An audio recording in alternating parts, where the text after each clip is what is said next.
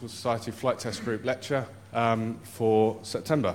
My name is Rob Boyle. I'm the chairman of the Flight Test Committee here at Hamilton Place. So we've got a great lecture on for you tonight. Just before we start, some admin. If you've got a mobile phone, please switch it off. There are no fire alarm tests planned at all this evening, so if an alarm goes off, please run bravely behind me through that door, or there's exits at the back as well. And please don't leave any bags or anything like that unattended in the building, and it's a no-smoking building. So on to the main event. This evening we've got a great lecture titled Revolutionising Stovall Flight Control for the Joint Strike Fighter. Justin Paynes entered the Royal Air Force in 1988, joining the Harrier Force in 1990. After a long tour of No. 1 Fighter Squadron, including operational duties over northern Iraq, he completed test pilot school at Edwards Air Force Base, flying all the main US fighter types and several historic aircraft over that year. He joined Boscombe Down as a test pilot on the experimental VAAC VAC Harrier program, and also flew the test program in the GR7 and T-10 Hawk and Tucano aircraft. He returned to the US to join the Joint Strike Fighter program and flew the X-35A, B and C experimental aircraft. After a tour as an instructor on ETPS, he left the Royal Air Force and joined Kinetic, once again flying the VAC Harrier program, developing advanced control concepts for the F-35B Stovall aircraft and innovating landing technologies for the Queen Elizabeth-class carrier. Justin Paynes rejoined ETPS in 2009, where he now serves as the Chief Flying Instructor on Fixed Wing. Justin. Thanks, Rob. You'll have to excuse me if I croak very slightly. I'm recovering from a dose of the lurgy. And if we could have my slides up, please. Thank you. The talk tonight, I've been talking to some of you just out in tea, is almost as much a human story as it is a flight test story. And I hope I can do it justice, because it is a most extraordinary tale of emotional intervention in what should be a clinical scientific process, and programmatic ins and outs and shenanigans, which has actually been fascinating. And it's been quite interesting putting this talk together and actually going back to the beginning of my flight test career in 1996 and trying to reach into different parts of my hard drive that haven't been accessed for a long time and find the videos and the images and so on. And I hope that I've been able to do it justice, because it's a very long and complex subject, and I could probably talk for far longer than I've got available tonight. And so the challenge for me has been to compact it without leaving out the interesting parts. So I hope I've done so. The overview then tonight, I'll cover a little bit of the history and background and why this research started, where it came from, some of the early work that was done in advanced Stovall flight control, and then the lost period, which I'll describe to you, and which was our research really between 1996 and 1999, before we re-entered the mainstream and developed a radical flight control concept for the Joint Strike Fighter, which was adopted. And then I'll ask the question, and this is the key question I think now, which we can answer now, 10 years, 11 years after the decision, is, were we right? And I hope that you will, as I say, get some flavour for this extraordinary story, programmatic story, over that period of time. History and background, very briefly. You're all well aware that the UK has a huge heritage in VTOL and VSTOL, and I don't wish to go too far back into how the Harrier emerged, but suffice it to say that we produced in the Harrier an extraordinarily successful aircraft, really the only one in the world, Yak 38 aside, and I don't think it really compares, the only successful VSTOL fighter ever produced until the F-35B. A real inspiration, inspired engineering back in the 50s and 60s, more particularly. Just one extra lever. And John, it's great to see you here, and this is the quote from you, just one extra lever in the cockpit is all you need to fly the Harrier, which was truly a remarkable achievement for the time. But there were some inevitable compromises, not only in the airframe, and aerodynamicists could talk to you about that forever, of course, but in the flight control strategy.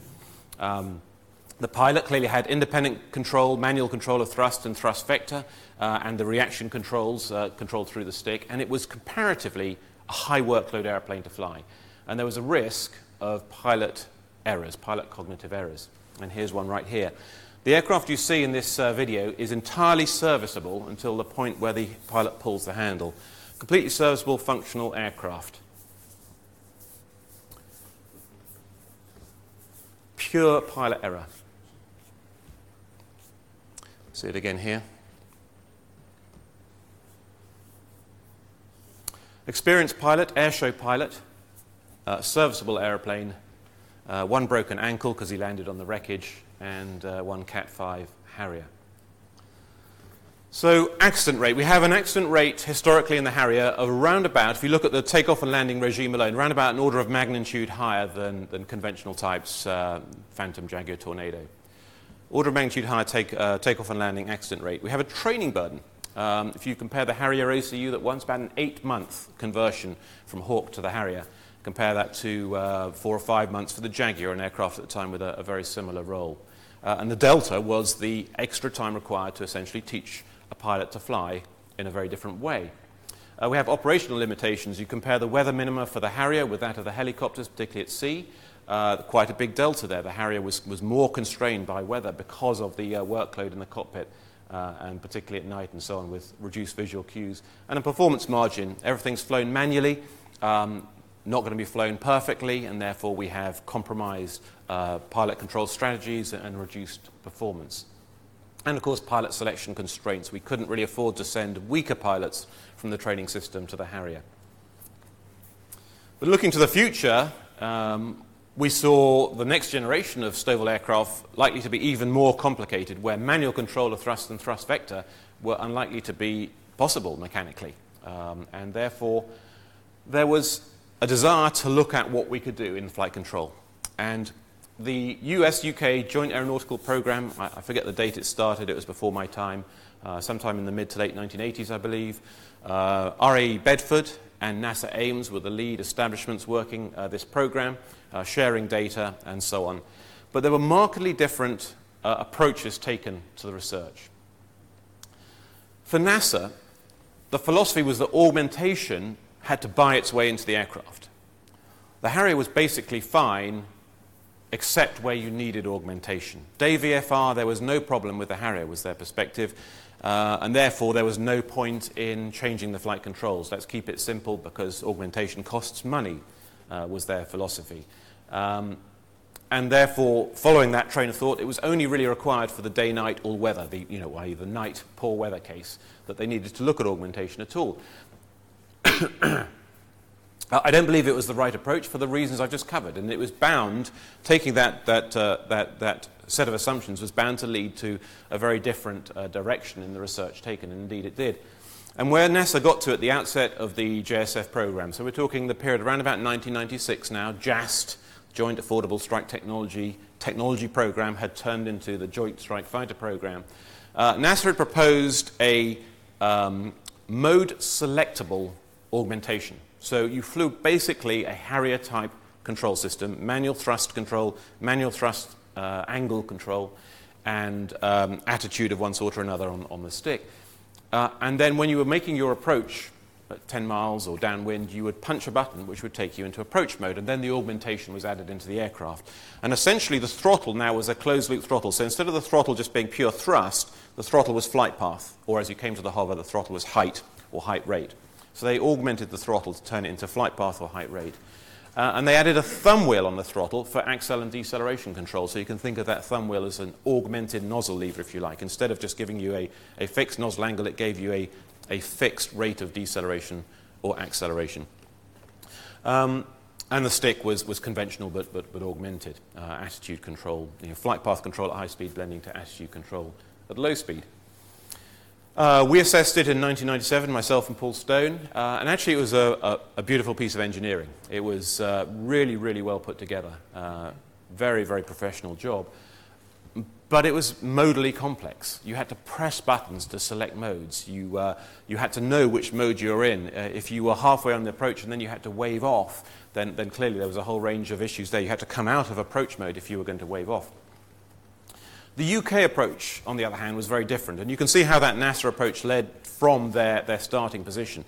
The UK decided more or less to take a blank sheet of paper And the Vector Thrust Aircraft Advanced Flight Control, if you've ever wanted to know what the acronym is for, there's a spare T and a spare F in there that you just spell them lowercase and then you can miss them out from the acronym. And that was, of course, based at Bedford. The X-Ray Whiskey 175 had done a lot of work on the Sea Harrier development with MAJ and nozzle nudge and some of those developments there, and the ski jump as well. And our research more or less came out of that, and it was an ongoing development from work that had been done in the 70s. And John was just telling me that he'd been to the first ever meeting for this program in 1970. Is that correct, John?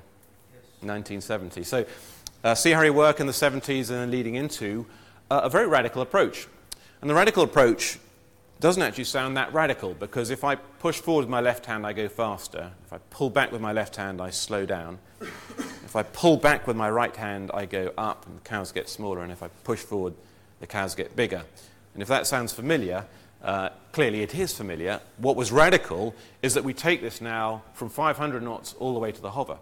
So when I'm in the hover and I push forward on the stick, the engine winds back, and I start going down. And that radical aspect of it, in terms of what's happening to the airframe, when, remember, the pilot community have been brought up with manually controlling the throttle and manually controlling the thrust vector, that's why it was radical. If you stop and stand back from it, as we started, cows get smaller, cows get bigger, it's not radical. And John, you call it normal mode, I think, in fact, rather than unified mode. But what was radical is what was going on with the aircraft. And some people didn't like it. One thing that we were agreed on, though, both the US and the UK, was looking at the response type. So when a pilot made an input, you wanted to give him the right kind of response. In general, whatever way he was controlling those output variables, you wanted to give him direct control of the output variables and make them decouple. And what I mean by that is, if the pilot commanded to go faster, you didn't want him to balloon. Now, conventional airplane, you put the power up. Not only do you go faster, but you also tend to go up as the angle of attack reduces. You want to decouple those axes, give the pilot the ability to make a correction in one axis without it affecting the other axis. Speed or accel, flight path rate, those are the things he's trying to control. So give him control of those things. Don't give him a thrust controller, give him a speed controller or an accel controller, and he's going to find it much easier, and that was well established through this early period of work. Translational rate command was where if I push the control 1 inch, I get 1 knot. And if I push the control 2 inches, I get 2 knots. And I get it in the direction that I push the controller. Translational rate command, obviously very different in the Harrier, where I move the stick and I open the reaction control valve and I get a rate of acceleration in roll or pitch proportional to my stick movement. So translational rate command was also developed by NASA. And here you see some of the results. And I promise I'm not going to show many charts of results, but Cooper-Harper handling qualities rating scale, for those of you not in flight test, 1 is very, very good, 10 is uncontrollable. And we're looking here at the results for 3 control modes: translational rate command, basic acceleration command, which is like an augmented Harrier, and attitude rate command, which is more like a Harrier. And we see that the handling qualities get worse and worse as we go from large pad to ship to increasing sea state. But look how much better translational rate command is, even in higher sea states on ship. This was a simulator-based study, but a very well-respected one, which showed the improvements that you could get by giving the pilot decoupled axes and the right kind of response to his inputs. So that's the background of where we were in about 1996. And that's where it started to become a strongly, strongly emotional debate. And it's based on the paradigm, essentially, of the Harrier before, with manual control of those effectors. Many people born and bred in that regime could not move on, or would not move on, or would not accept that this advanced Brit proposal had any merit. And the opinion was largely divided, actually, across national lines, transatlantic divide. Made worse when the US sent a team, the JSF Program Office sent a team to evaluate Unified in the Bedford simulator, and they slammed it.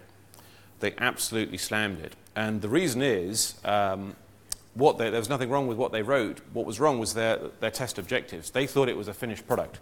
They thought they could go in and do tactical strip short takeoffs with unified mode, but it was a research control law that had been developed for approach and landing. And so there's a big mismatch between what the evaluators came in to look at and what the control law at that stage had actually been designed to do.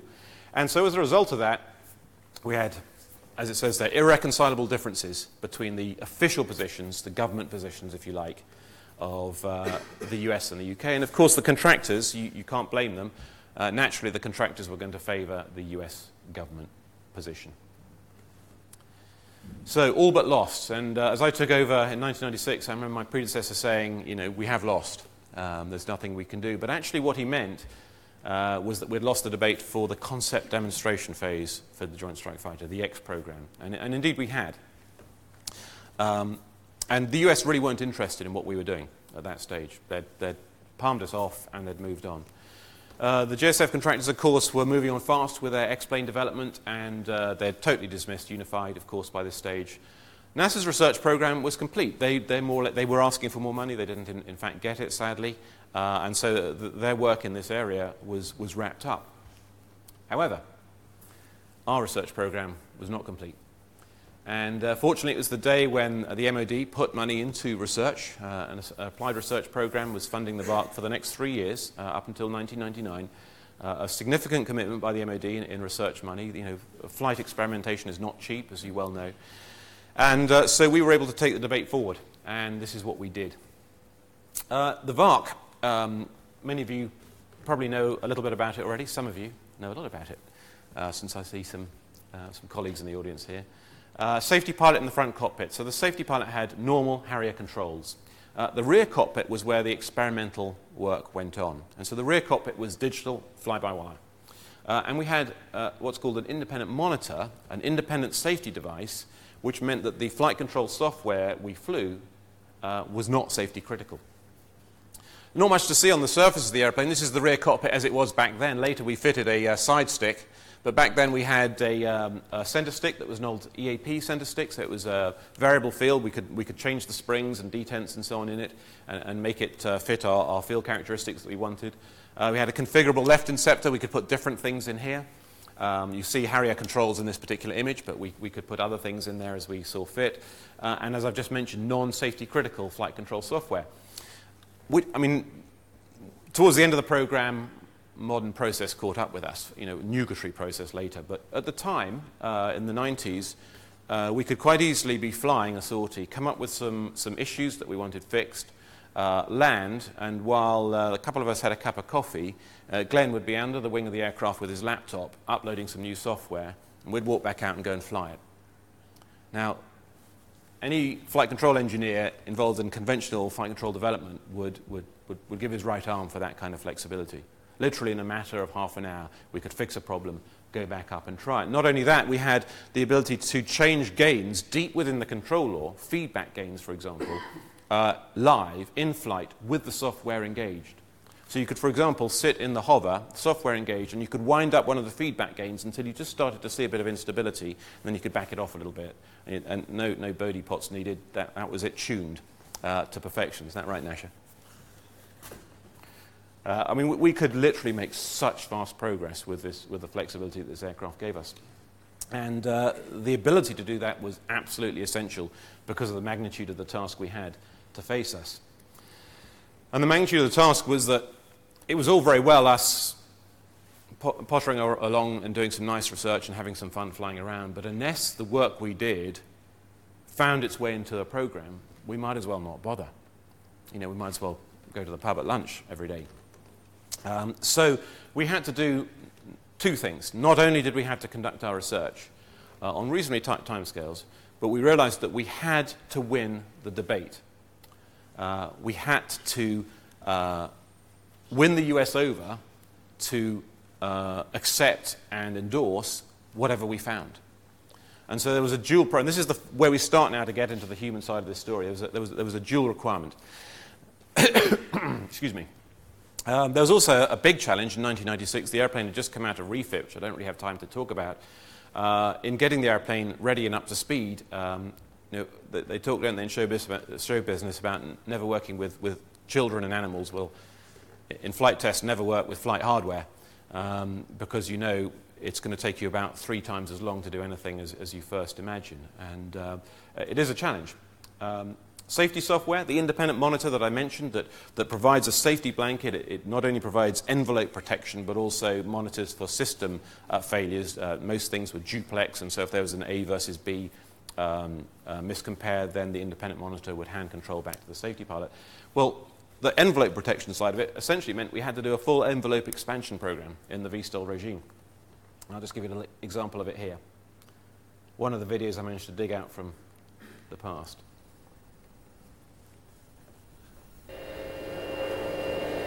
Pad reading is good as usual, 670 JPT. Okay, fairly aggressive fan and a little bit of side slip. That's the disconnect tone.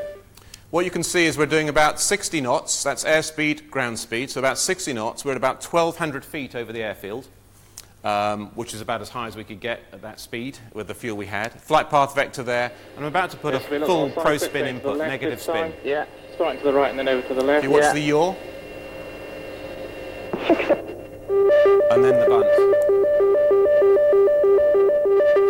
So it's getting a little bit of yaw rate one way, then reversing it to get the aircraft really swinging, and then bunting full nose down.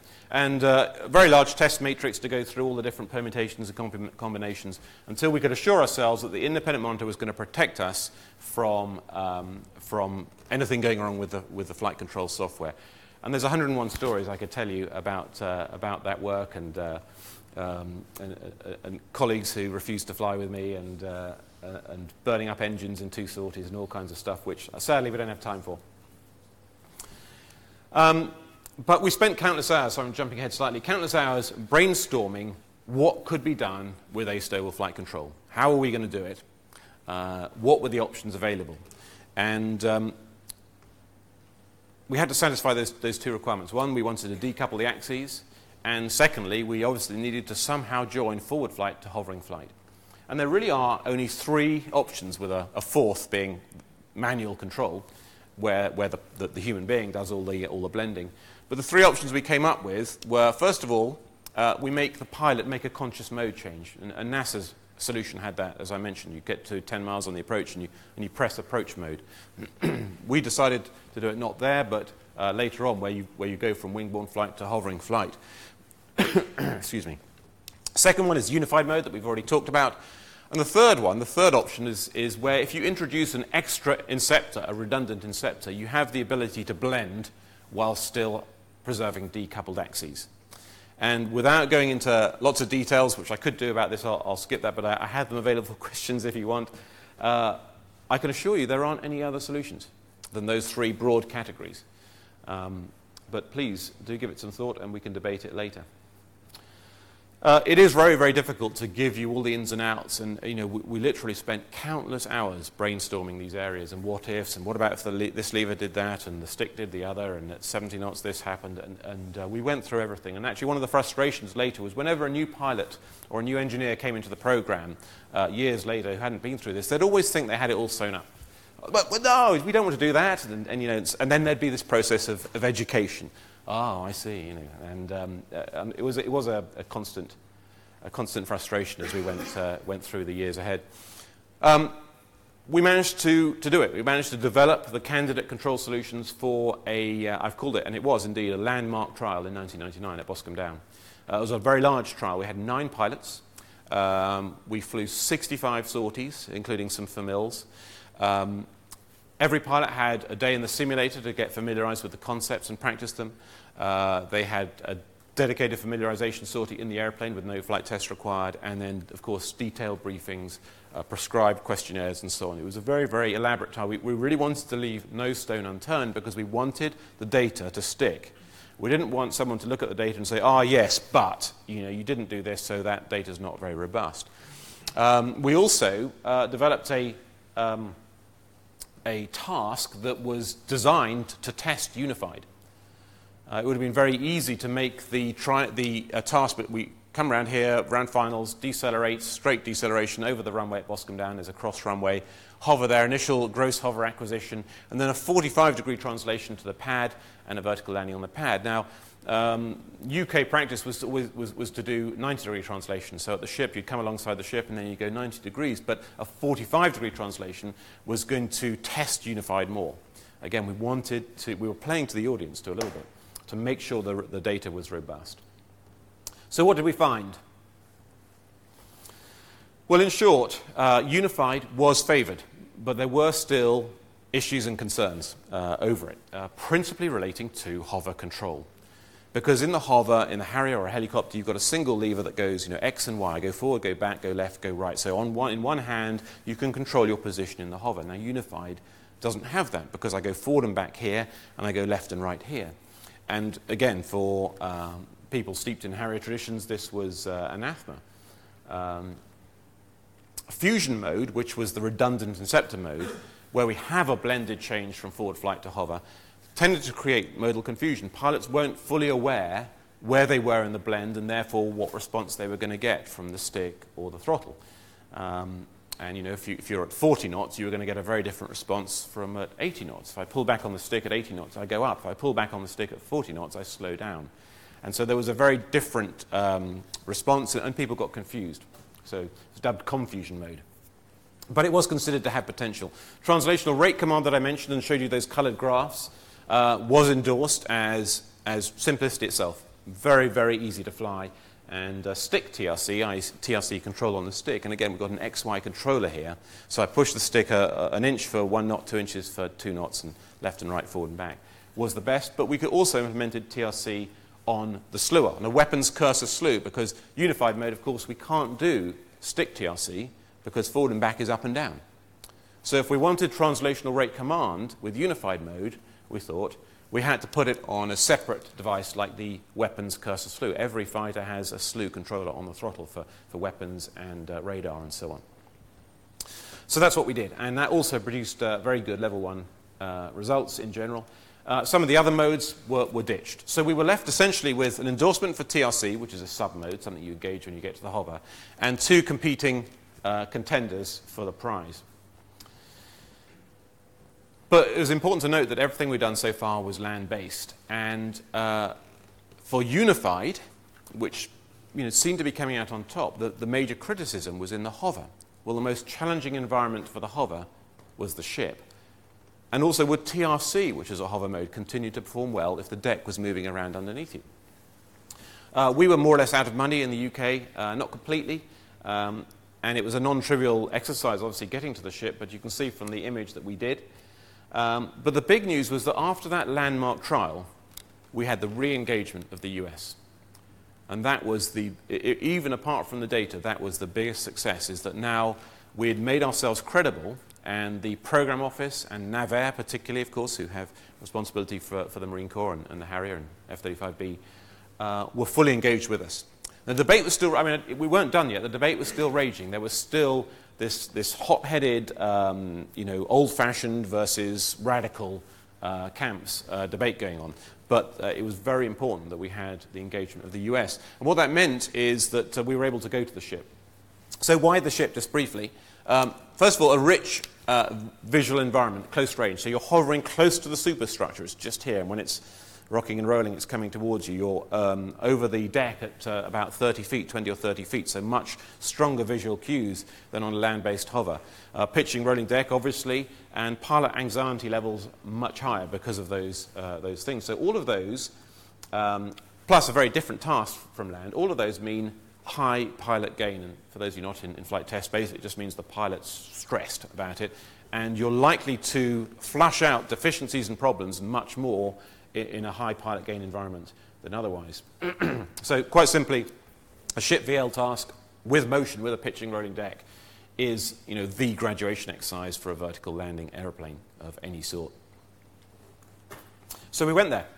2000, the pace, as I said there, began to pick up with the US now engaged. We were able to get some funding from the JSF Program Office, some funding from the MOD, and obviously the MOD also provided a ship, which was very kind of them. So HMS Invincible, November 2000. X-32, X-35 were already flying in California at this time. So just to put it in sort of program context, the program was well underway. And we found some suitably stormy seas to put the control laws, for those who aren't familiar with the acronym there, control law, the flight control software to the test. Very briefly, we'd improved the control laws. We'd also tried to get around confusion by some doctrinal principles. So this is what you're going to do at this point, this is what you're going to do at this point, don't mess it up, you know, as you would teach at an OCU. So we tried to mitigate some of those issues with doctrinal approach to how to fly the airplane.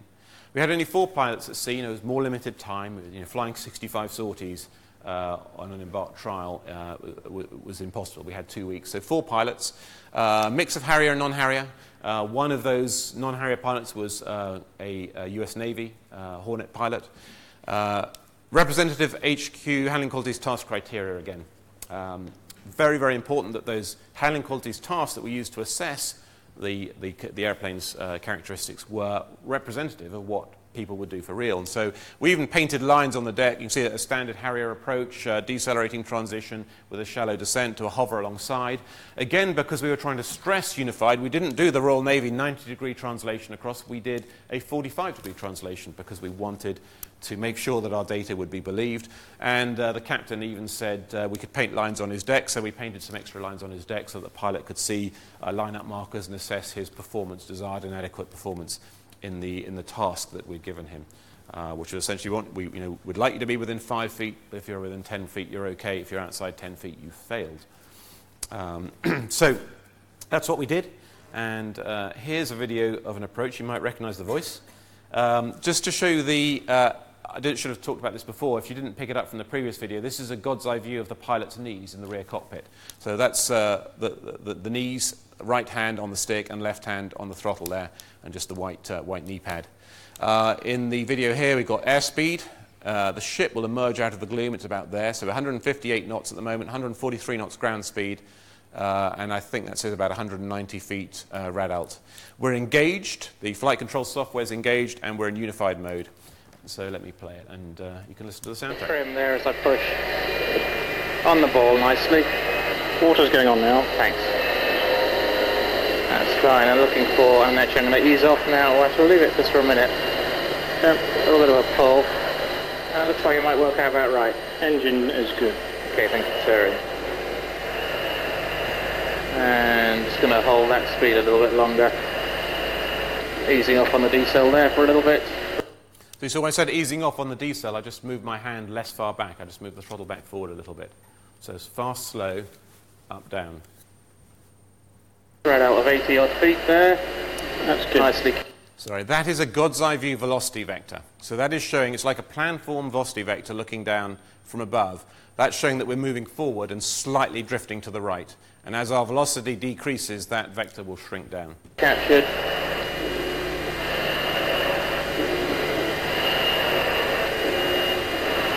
Coming on in and setting the descent again there.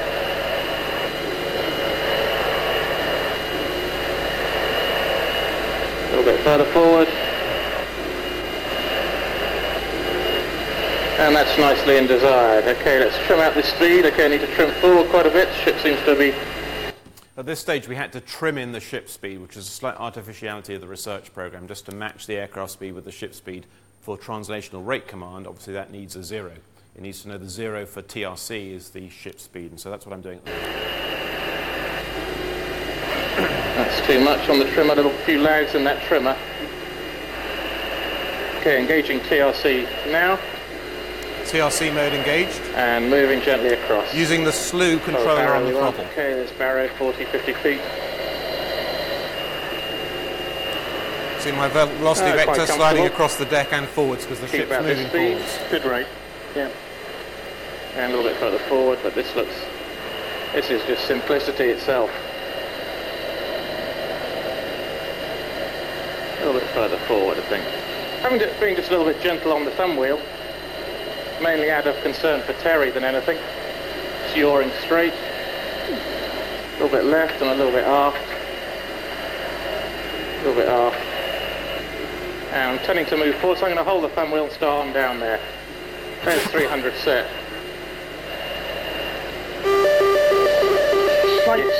Slightly.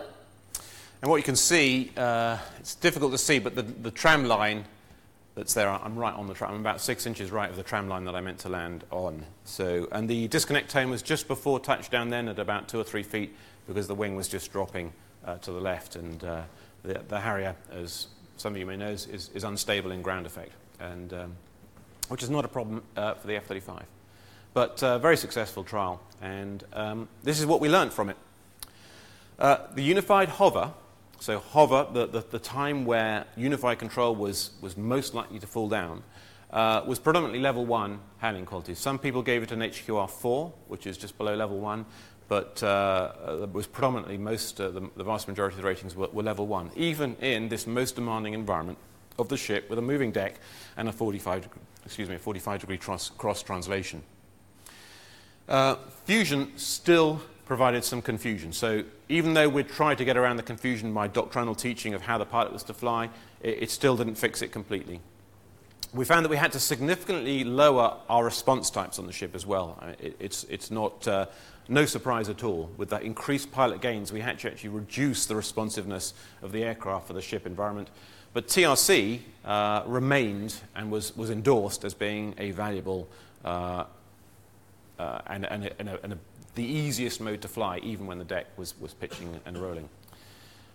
But we still weren't ready. When I say we, probably the team as a whole, and I count myself in this too, we still weren't yet ready to give up on XY control in the hover because of the acknowledged advantage. If we were just building a machine to hover, you'd have an XY control. You'd have one lever that went forward, back, left, right. And so we wanted to see if we could fix fusion mode. We did a number of paper studies and a final land-based evaluation. So, interestingly, I've only really talked about approach and landing so far in this talk here, and it was the same in the research. People went after the biggest problem first, which is approach and landing. And it was years in the research before anyone stopped and thought, well, how are we going to take off? How are we going to do a vertical takeoff instead of a rolling takeoff? How are we going to do a rolling vertical landing instead of a vertical landing or a slow landing? What's going to happen on the ground to the nozzles and so on? And so we did that as well. And of course, the unified, because of the simplicity of the concept, more or less takes it in its stride. Fast, slow, up, down. So if I wanted to, I'm controlling the output variables. So if I want to do a vertical takeoff, I pull back on the stick. If I'm doing 100 knots and I'm ready to rotate and do a conventional takeoff or a semi-jet takeoff, I pull back on the stick. It's easy. Not so for some of the other modes where there are some complex, but if I pull back on the stick then, I want something different to happen to when if I pull back on the stick, then, and so on and so forth. And that led to the development of, so we did all of that to make sure that we had all bases covered, that we had a complete solution and not just a solution where you had to climb into the simulator at 10 miles on the approach, but actually something that could go in a real airplane. And we developed something called enhanced fusion.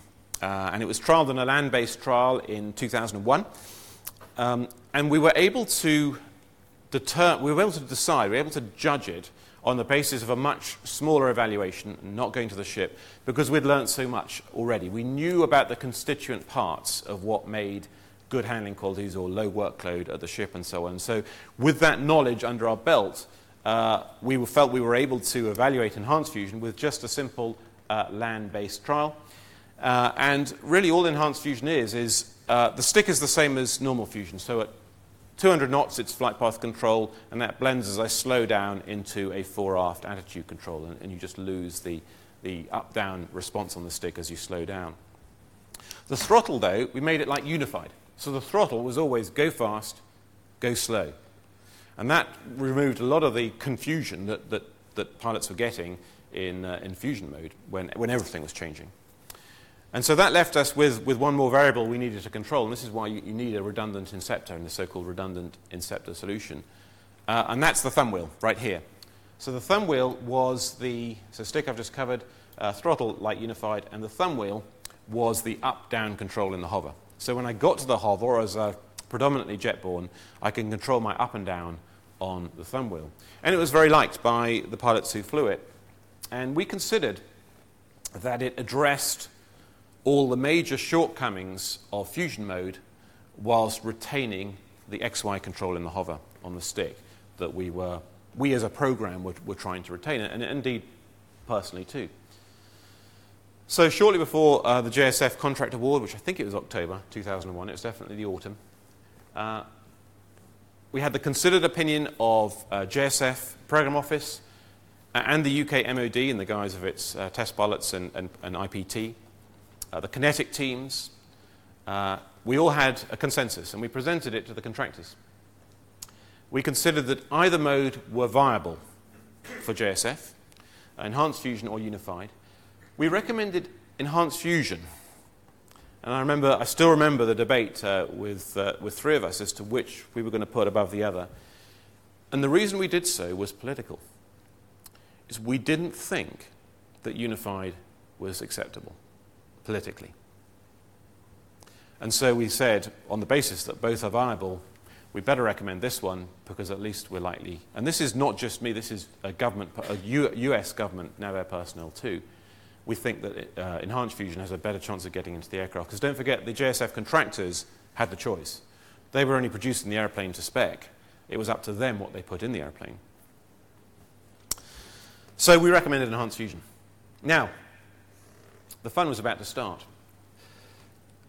This slide was put up by one of the Lockheed Martin flight test engineers to sort of encapsulate everything that happened over more than just a summer, actually, but it came to a head in the summer.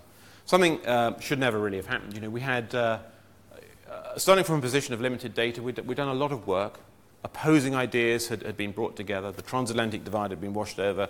Both governments were working together. Both governments had consensus.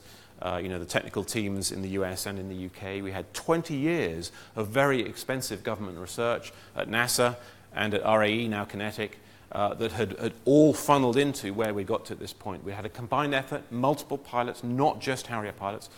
We had hard data that supported our conclusions and was supported by both governments. So why was there a problem?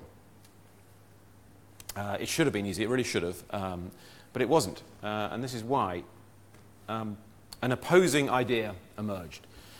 There were a small minority that still wouldn't accept XY control being split between two acceptors, or Enhanced Fusion either. I'm not really sure why, because where we got to that point, those who were still dyed-in-the-wool XY hover controllers, they were quite happy with Enhanced Fusion. Everyone liked Enhanced Fusion. Everyone liked Unified, really, but there was there was that hard sell to that die-hard group. So the key protagonists behind this actually had not really been involved in the research that we'd done. They'd had some involvement, but limited, certainly not 20 years worth. But they were in key program positions, and this controller concept gained some traction. And you might well ask why. Well, I can only guess that it was the XY paradigm. They wanted the XY controller, coupled with the fact that the F-35 now, the throttle top was fixed. And so you didn't have the option to add things onto it. We couldn't be adding thumb wheels and so on at that point. That's my guess. Obviously, I know the people could ask them, but it's too sensitive a subject, really, to be talked about, sadly. So we had yet more arguments, simulator comparisons of the competing solutions, campaigning and gerrymandering. There really was some vicious persuasion and campaigning and all sorts of stuff going on. But ultimately, the Programme Office convened a greybeard panel with both UK and US participants. Peter Nicholas, who was actually you might have seen his name on the previous slide, I forgot to mention it, but Peter Nicholas proposed unified control at RAE Bedford in 1980 or 1981, along with test pilot Peter Bennett at that time. So Peter Nicholas was on the greybeard panel. John was invited, sadly was unable to make it. And on the US side, we had General Harry Blott, one of the early Harrier pilots. We had Jack Franklin from NASA, very highly respected, great engineer and scientist. And the summer of discontent, it really was, but there was a final 3 or 4 day meeting in which all of this was laid out. And tempers flared and shouts were raised, but at the end of the day, the greybeards went away and they made a decision. And they came back with a decision for Unified. And a lot of us breathed a very significant sigh of relief because actually the alternative was unworkable for reasons that I don't have time to go into and probably shouldn't go into anyway. So we ended up with Unified. Enhanced Fusion was sort of sidelined by the whole process. And in some ways, the advantage of this whole chapter was that it enabled us to get back to actually really making a proper choice based on the quality of the concepts and not on the political angle that, well, Unified may still not be acceptable. So Unified was chosen. Ultimately, it ticked all the boxes. Level 1 handling qualities in the very areas where it was supposed to perform least well. And that's the key thing. Everyone said, well, the hover, you can't hover like this, you have to hover like this. Well, that's not supported by the data. The data said we could hover with level 1 handling qualities, very nicely. Modally and functionally, almost without blemish. Very, very simple, normal mode. Go up, go down, go fast, go slow. So it makes everything easy. And there were, as I mentioned, limited HOTAS choices in the F-35 at this stage. We're very late in the day. It was 2002 this decision was made. The program was well advanced. The throttle top and stick top were fixed. We had to work with what was there. And very few of the HOTAS switches were triplex, which they needed to be used as flight control inceptors. And in fact, we looked at statistics from the V-22. The V-22 front wheel, which is used for nacelle motion, I think that is duplex or triplex. But I think every 80 hours they have a jam or some kind of failure in their thumb wheel. But they've got two pilots that just switch to the other side, so it doesn't bother them. But we can't do that at night on a stormy sea in a single pilot environment. So the availability of HOTAS inceptors also drove us towards Unified, and that was a big part of the Greybeard's decisions. It was not the perfect solution because there is no perfect solution. Unified's a compromise. Every concept mode was some degree of compromise. There are some cognitive issues that remain, particularly for Harrier pilots transitioning to it, which I can elaborate on in questions if you like. And XY control in the hover is still considered optimal. If I was building a vehicle that just hovered, I don't think there's any engineer that wouldn't give the pilot an XY controller on a single lever. But JSF doesn't just hover. It has to go and drop bombs too. So did we make the right choice? I'll come back to that in just a second, if I can. If I haven't given the game away by some of the things I've said. And actually back then, if I just pause for a moment and reflect, I don't think any of us really knew whether we made the right choice or not. We made the best choice with the data available. But we weren't sure. We did carry on doing a little bit more research, which I'm just going to touch on in the last couple of minutes, though. Even after this decision was made, we now supported the Joint Strike Fighter program with what was called the Unified Risk Reduction program. In-flight trade studies for Lockheed Martin, looking at roll rates, looking at response times, looking at command gradients, those kinds of things, which helped them out a lot. And of course, being able to do that in flight in a realistic environment rather than a ground-based simulator, and in the early days they only had a fixed-base simulator as well, produces much more robust data. The ship rolling vertical landing, I can't start on that because it would take me about an hour, and that's a whole another program that we did, which was extremely rewarding, and maybe another talk another time. But the most significant contribution we made in that period to what we've been talking about so far today, which is the mainstream flight control, was TRC related. So inceptor moding for TRC in the hover was on a slew controller, if you remember, for Unified. Had to be. A limited displacement controller, limited displacement stick or controller of any sort, is going to potentially give you challenges depending on what you're trying to control. And it did in this case. And while we were able to tune it up and make it really quite sweet, and certainly level 1, we actually were able to solve the whole thing with what I called a eureka moment. So here's the process we went through. And actually, this was an idea of one of our NAVAIR colleagues, and a great one. So implementation challenges with the XY slewer. So stick TRC, what a shame we can't have stick TRC. Wouldn't it be nice to have it, a large displacement, easy to program and get the right response we want. But if we break the paradigm, let's think for a minute. We've got an active throttle in the JSF. We can control the force field, springs, detents. We can do whatever we want with the left-hand lever. So what about if we take stick TRC and we just take the fore-aft control from the stick and put it on the throttle? It's not XY anymore. But we've already proven that we can hover very well without an XY controller for normal control. So why don't we do the same with TRC? And it really was this, duh moment of, well, why didn't we think of this before? Because we'd addressed everything with Unified. We don't need to put it on a single hand. We can hover very well with left and right hands. And that's what we did with TRC mode. And I'll give you a little video here. You'll see an airborne target. Again, I wish I had time to talk about it, but one of the last trials we did before we went to sea for the last time, actually, was with an aerial target, just to get the pilot's gains up, land-based. So you'll see a great big target which is held up by a crane at about 100 feet. And I'll show you the whole thing from takeoff. Pete Wilson with the program, as you may know, British Aerospace pilot and the senior Stovall pilot over at Pax River flying the F-35 now, and Goethe, a safety pilot. Wrong button. Get up. Go on. Get up. Okay, and stick on drawing some, please. They're on.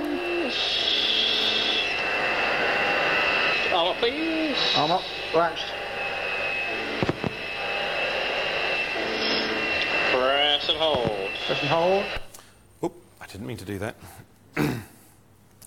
Oh dear. Now let's try and fast forward. I was trying to stop it just to show you the engaged, the unified mode, and that'll change to TRC when he engages TRC. Height on the right, speed on the left, and again that God's eye view velocity vector you'll see in the middle there. It's all going wrong. Press and hold. Press and hold. Do you have control? I have control. I track engage. I track we've got. Sorry, eye track, same as Just going to point TRC. it slightly to the right. Right, to come forward to the board. Happy? Coming forward to the board. Switching the gripper on. Gripper we've got.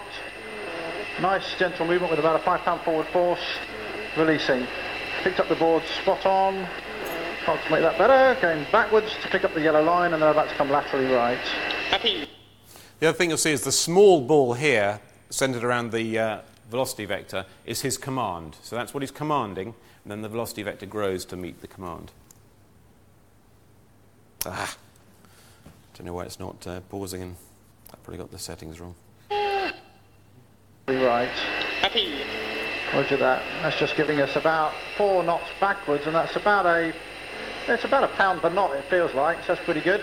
Coming to the right along the lines, good little kick there. No doubt you've put in the lateral input, which is nice, good feedback. And then it just takes it off to about 2 degrees of bank, and that's for 4 knots. That's probably about a 5 or 6 pound right force. Slightly low in height, but the gripper's got me nicely. Getting the rates. I'm just going to take gripper out and just adjust the Target height is the slightly. black square lined up in the middle of Back in the again. black Get paddles, the engine RPM which mode, it is we're exactly back on where we now. need to be. Coming to the right. Cheese. Indeed. And then getting very used to the amount of anticipation required. This is the most accurate I've been all week, so it's phenomenally impressive. A bit more aggressive to the left, but ever so easy to get used to the anticipation required. That's just awesome. You can go across the boards again if you want. Can I? Yeah. Okay. I'm going to go 4 and aft again if I may, from the pad. Upper wind 01012. Coming out and now starting the forwards while we're still sorting out the lateral. That's really sweet, the way it just picks up a bit of pace and then it just... Slight overshoot, but it's ever so slight. That's just a question of getting used to the anticipation. Making small adjustments is also easy. It's fore and aft. And now going back aft to the centre of the pad. It's like doing a bloody dance, isn't it? Yeah, Texas two-step, yeah? A 2-step, exactly. We could be in Billy Bob's doing this. I'm going to be going around Billy Bob's doing this. It's actually very, very easy just to move around by about a foot at a time. Hard to imagine making it any more accurate than this. Right, coming on down. Happy was on. Right, coming on down. We're looking for 300 feet a minute initially. Down 2. That's releasing at 300. And now I'm going to use the gripper at 80. There's the gripper. Good RPM increase. Captures us in about 10 feet. Picking the gripper out again. I'd like to continue on down. Happy. Roger that. Looking for 300 feet a minute again. Coming on out there. And it just settles at about 320. No inputs. Not going to do anything all the way down. Toes clear. Thanks, man. Toes are clear. Thinks 8 miles in. We're about 2 feet right, maybe. No, a bit more than that now. Yeah. But I was tracking right, and I was happy with that. Please complete any thanks to ground. 23 gray. Outstanding. Right, so we didn't do one of those longitudinal position cuts. We did do. The video goes on because when we cut this, we wanted to hear everyone, hear Whizzer rather, giving an HQR1 to many aspects of this task. Now, HQR1s are very, very seldom given by anybody, and lots of superlative comments follow, but time is moving on, so I won't play the last bit. So, it was indeed the final answer. We evaluated it ashore, as you see, with that crane, and we took it to sea in 2008 on the final VARC trial. And this TRC methodology on split levers actually completed the whole unified strategy, if you like, and it was done and dusted. Lockheed Martin did a great job implementing it in the airplane, and the airplane is flying with unified and split TRC today. So were we right? One more video. Now, the RAF claim that flying the latest Harrier jump jet is as easy as driving a car. Well, we were a bit doubtful about that, so to put it to the test, we sent them our science editor, Lawrence McGinty. Now, Lawrence actually can't drive a car, but despite that, they still let him loose at the controls of a multi-million-pound jet fighter. Here's what happened when Lawrence became our very own Top Gun. I walked across the tarmac with test pilot Chris Gopka, but I still couldn't believe it. They were going to let me fly a Harrier. As they strapped me in the rear cockpit of the two-seater experimental plane, I kept telling myself the new control system made flying the Harrier easy.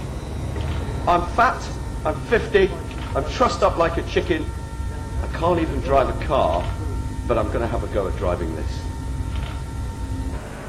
It was reassuring that Chris, who's flown Sea Harriers for ages, could take control instantly if I screwed up big time. He flew the takeoff, and it took my breath away. Oh my God! Only a few minutes into the flight, and Chris hands control to me. Press and hold. This is the engage button now. Engage, yep. On the interceptor. I'm pressing and holding now. Okay, you have control of the aeroplane. Okay, so if you want to just push the nose down a bit, you might as well push the nose down. The new system is easy. Push forward on the left grip to go faster, pull back to slow down. On the right, forward to go down, backwards to climb. Left to go left, right to go right. After 5 minutes of flying the Harrier, then came the tricky bit, bringing it into a hover and landing vertically. Here we are, we're jetboarding an aeroplane, which is quite spectacular, and we're at 100 feet. So all I need you to do now is push forward on the right stick. Okay, just ease off on that rate of descent, thank you. Just keep coming down there. There you go, that's perfect. Keep coming down, keep coming down, keep coming down. We're on the markers, we're close enough to the markers for me to be happy. Keep coming down, keep coming down, keep coming down, keep coming down, keep coming down. And you've got it now? I've got it now. Many congratulations. I don't believe it! That was, wow! Very well done. How do you find sex interesting after this? So that question, did we make the right decision? It's not even asked today. The first embarked trial on the USS Wasp, a couple of years ago now, I think. There was a Hornet pilot, never flown a Harrier in his life, never hovered in his life. Before he hovered the F-35, he did envelope expansion trials on the Wasp. His successor recently did the same for the recent night trial back on the Wasp. Non-STOVL experienced pilots, and there are countless non-STOVL experienced pilots now flying the Bee in STOVL mode. Glenn could tell us more, just come back from the program, but USAF pilots with F-16 backgrounds, they do a simulator ride, they do a single fan flight in the airplane, and then straight into flight test. That second USS Wasp Hornet pilot, his fan flight, STOVL control laws are brilliant, he said. And a senior test pilot in the program. And just finish on this story. This guy was one of the die-hard anti-unified people over years back. I'm not going to tell you who he is or even which nationality he is. He was dead set against it. And we had many, many arguments over this, but we remained good friends, obviously. About 2 years ago, we were at SCP together, and I got a message, oh, I need to talk to you, And for one reason or another, we never met up. So some months later, I was in PAX. This is a year and a half ago now. And so we finally met up because he was at PAX River. And so we were having sat-down dinner, holiday people, usual detachment dinner in a nice pub there. And he said, oh, I've got to tell you something. I almost felt like a teenager, you know, when you're trying to tell your girlfriend that you love her for the first time. And he's like, I've got to tell you something. He said, you were right. And that's the proof of the pudding, that someone who was a die-hard opposer of it is now, you know, a sold-out supporter of unified mode. And it really shouldn't have been that complicated a decision because, after all, unified mode is just normal mode. I'm just going to play this video in a sec. There's a few people in the room as well who are on the program. There's Fred over there, John, Nasha, Glenn, and John Farley, of course, who, if anyone who should have been opposed to radical change, it would be Mr. Harrier himself, but John has been an unstinting supporter of what we've done throughout the years. So I'd like to say thanks to John and well done, chaps. Here's the last bit. Wrong button again.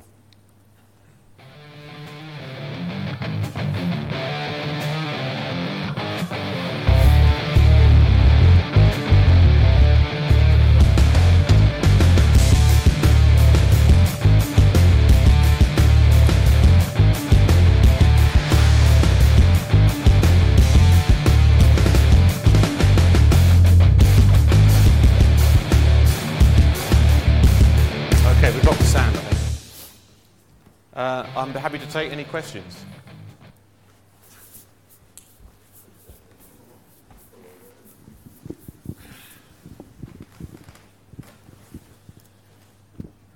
Justin, I'll start off if I can. Going right back to when you do the trials over at Boscombe, the accounting. Is that better? The trials there at Boscombe, I was away doing some ground job at the time. The risk analysis of the mitigations for sitting there at 1,200 feet, 60 knots, putting in the full negative spin controls and trusting the system to work. And I guess, can you just describe a bit what was keeping you safe was the firm belief that if the system didn't work, then the safety pilot could take over. Is that Yes, but is of that what course it was? the classic build-up approach as well. So we started with very small inputs and built up larger and larger inputs to make sure that the monitor was breaking us off early enough each time. So it wasn't just go in and hope, it was the classic build-up approach to flight test, just like any normal envelope expansion, really. And was there ever a time when it gave you some worries? Personally, no, but for Johnny, yes. There was one sortie where we got to a slightly higher bank angle than he liked, and we did rein in the limit slightly as a result of that. We were in no particular problem, but it took him by surprise a little bit. I think we got to about 40 degrees of bank, Fred? 35 or 40? Not a great deal. We had plenty of height and just let the nose drop and recover. So yeah, more than Fred wanted. But otherwise, no, I don't think there were any scares with the monitor. It was a good piece of software. Yeah, shaky. Justin, have we got any feedback yet how ex-Harrier pilots are finding it transitioning to unified? Yes. Well, I mean, that guy who I quoted there obviously is a Harrier guy. Any of the sort of more junior guys who are coming through who have maybe done a tour or two? Because I do remember that was one of the concerns. It's a good question. I can't quote any similar quotes. All I know is it's a non-subject right now. No one talks about, oh, what's this? It's just how it is. It's one of those amazing things, for a while it's madness and then it's grudgingly accepted and then, 5 years later everyone's forgotten that there was ever a question over it. So I can't give you concrete quotes, but it's a non-issue. Everyone loves it.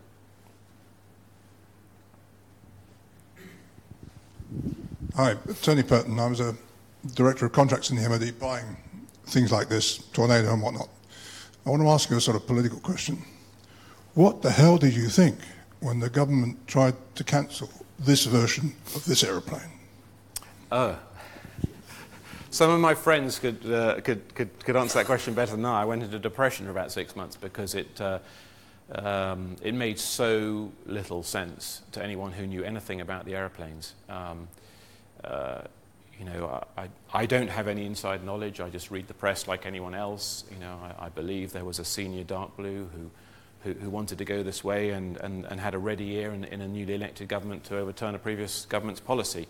But when you look at the facts, and even at senior levels of the military, people who should know, even in the brevet part of the services, there are people who didn't fully understand the implications of going to a conventional variant, the engineering limitations on our ships because of their size, and the cost. And there was just this superficial comparison of more payload, more fuel, less payload, less fuel, this must be better.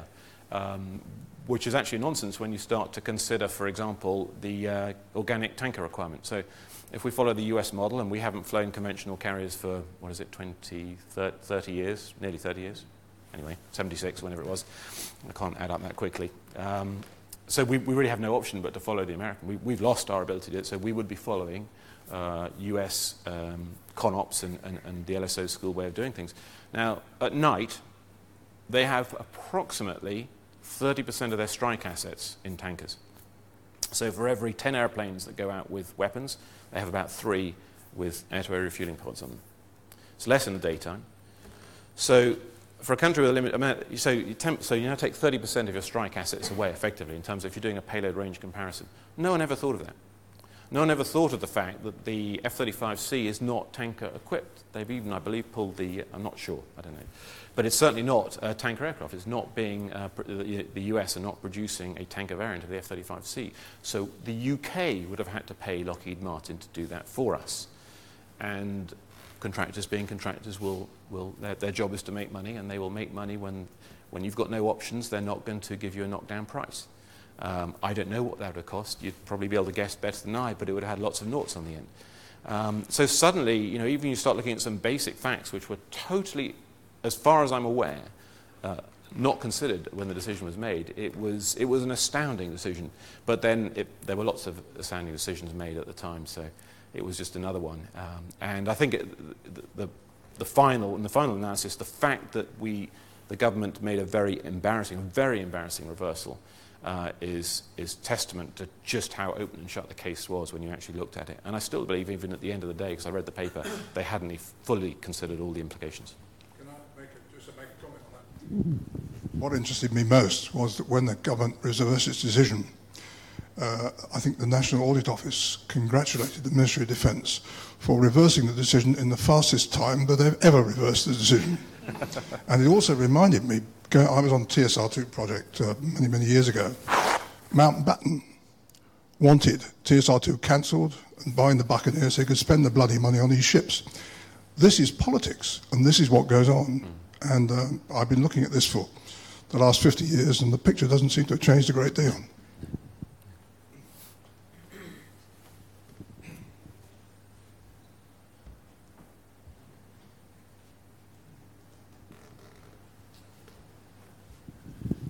Hello, I'm Martin Nash from MBDA. The Americans, do they do any work with the AV-8B variant that they've retained on flight controls in this way? Are you talking about the AV-8B research aircraft?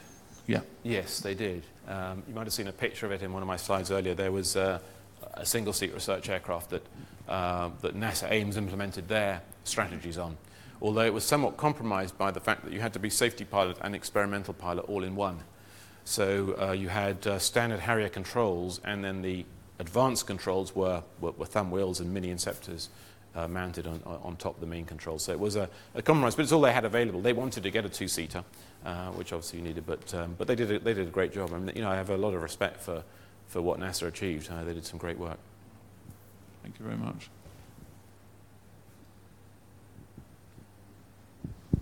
Hey. Hi there. Just wondering, with the F-35B variant coming into service with the Navy and the Air Force in the next few years, what further research are you still doing with the project? Well, you can tell from my job description that I've had to move on, and all of us have. It's a sad thing, actually, when you finish your work and move on.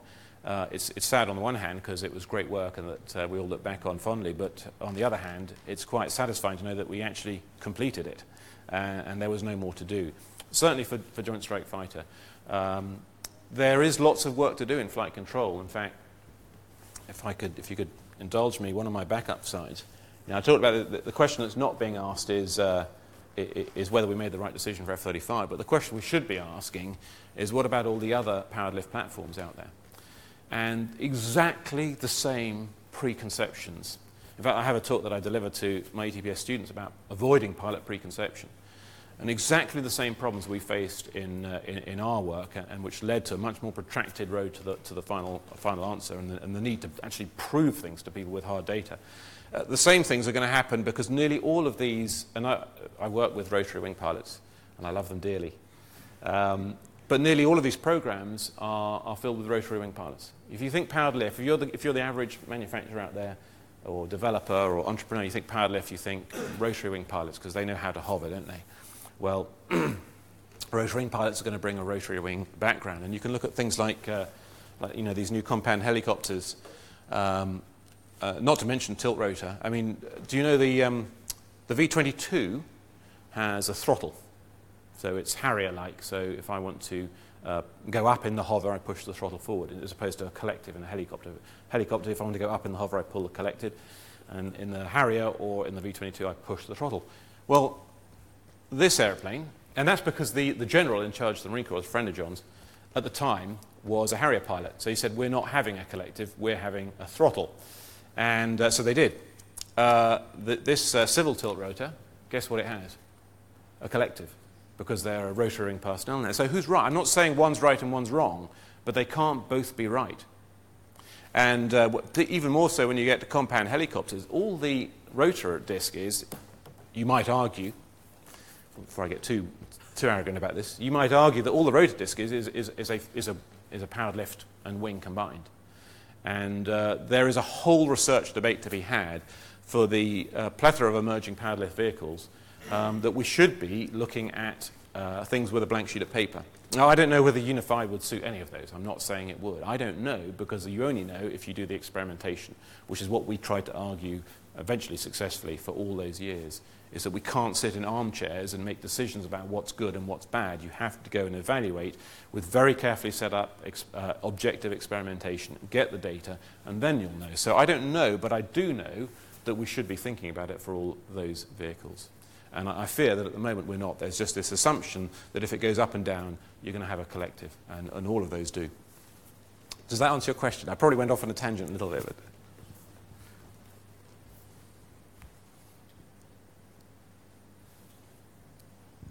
great. Well, thank you very much, Justin. Having watched Jim Schofield, I think on YouTube, I think doing the first UK Royal Air Force vertical landing on a carrier very recently, and the comments he made afterwards about the control laws, it's not only great to see we're going to get a great aircraft in service, but that a lot of it has come from British engineering and software design and the flight test skills in the UK. So I'd like to, on behalf of the Royal Aeronautical Society Flight Test Group, thank Justin for coming along tonight and doing a great presentation.